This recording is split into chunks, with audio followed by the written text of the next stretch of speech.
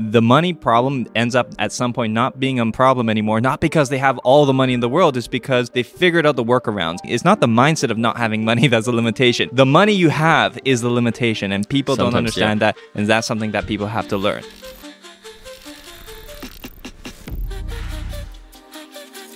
I think we should talk a little about limiting beliefs, because that's one of the things I feel that most people come into the game with when it comes to the problems they want to overcome, not understanding that the biggest thing they have to overcome is themselves. What do you think is the biggest limiting factor that people have in their minds? I don't have money. But is that a belief or is that a fact? Is that a matter of fact? It can be both, right? But not having capital is the reason why you're not starting a business or starting any side hustle. It's stupid, right? Like, you can't use that as an excuse, right? It can be a fact, but knowing that you can still do something is really important. And that's where one of the things I think is that when people need to overcome this type of thing is really just a further beatdown of what it is that they're doing, and they're not realizing exactly how to break it. Because even though people might say, okay, I don't have the money to get into it, not realizing that you don't have the money to buy a $600,000 home, you're partnering with a bank. So maybe you just need more partnerships to substitute this money problem that you supposedly have. It's literally just about a skill set that you have, right? If you have a high income skill set, you can actually figure out a way to make money, right? Consultation, you can do an agency, right? You can get in touch with the people who might need your service and kind of sell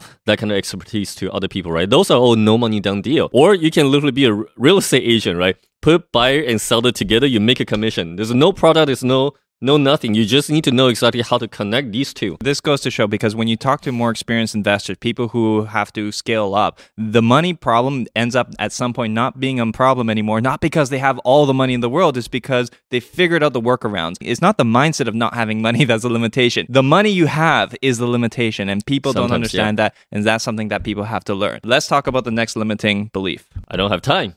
Don't have time. That's one that I always find, because people use a lot of excuses when it comes to the time element of how they're going to spend their time. But you see those motivational guys talking about how, okay, you only have 8 hours in the day to go to work, you have 8 hours to live your life, and then you have 8 hours to sleep. And then Arnold's like, you don't sleep 8 hours, sleep 6 hours. If you can't do it, sleep faster. Right? Like, you gotta find a way to give yourself a little more time. That reason can be used pretty much by anybody, right? Everybody's life gets busy, right? Family, friends, right? Business or whatever. But at the end of the day, it becomes how you prioritize your schedule. Yeah, but people sometimes use priorities as an excuse to them not doing something, like a justification. Like, sometimes I hear people talk about, high horse things like, I need to spend time with my family, and you should spend time with your family. But there's a balance to it. People have families and also start enterprises, also go to work, and also do the other things that they're doing, right? It just depends on what it was you want to balance. Do you want to balance going out to eat, spending time with your kids, spending time with your friends? You do have to balance everything to a degree,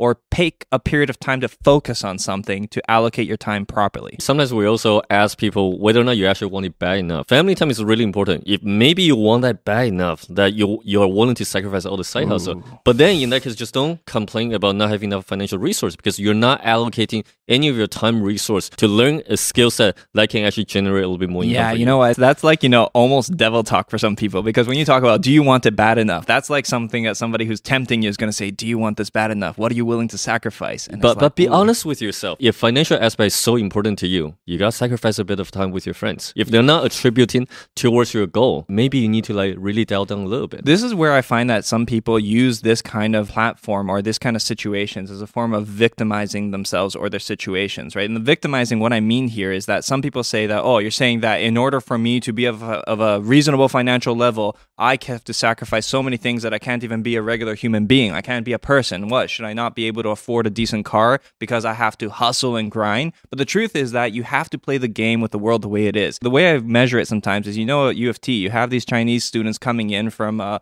overseas, and they are studying 24/7, right? Like, they hardly even sleep. They don't go out and they party. And in order to compete, some of the local students here, they can't go out for that pub life because somebody else is going to outcompete them. Is that fair? No, but you got to play. How do people actually break through that limiting belief, right? I don't have money. I don't have time. Maybe I don't even have access to the right people, right? I don't have access to the right information. What would you recommend for these people to break through that kind of limiting beliefs? Honestly, you have to start doing things efficiently and effectively. Like, for example, when I spend time with my family, one of the things I found I was doing inefficiently was that I was not mentally present. I was not there in the moment because I was thinking about something else. So you have to learn to compartmentalize what you're doing and be doing what you're supposed to be doing. When you're at work, work. With your family, be with your family. When you're out with your friends, be out with your friends. Don't be answering business calls. Segment, organize, use calendars to time block your days and just be efficient, and you'll find you can do a lot of things. And the other thing is, don't try to do too many things that's unrealistic. You're going to burn yourself out and find yourself exhausted at the end of the day. So there is a degree of realism,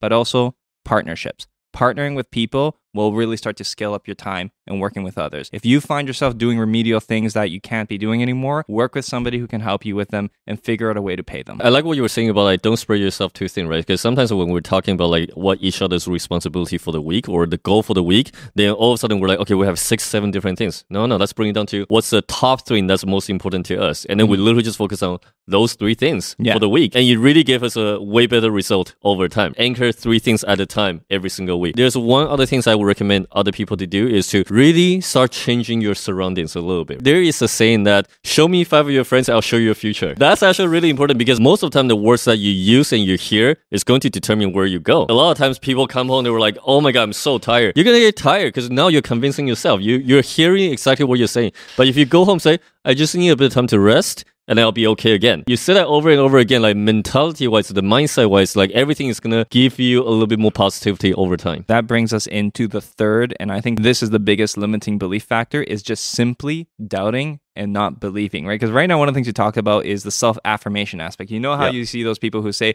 go look in the mirror every morning and tell yourself that I am the best. Yes, I can do this. And it was like, oh my God, this is so cringy. I don't want to do this. You know, this sounds like fortune cookie stuff, but it's powerful. And you're right. The words that people use are definitely going to affect your mental state. It has to do with sensory input. How many things are you taking in? And it's like your mind is very much like the body and the diet and the food that you put in it. The words you inject into it and the education, the information that you absorb is going to affect how you think and it's going to affect what you become. And how you move every single day too. Absolutely.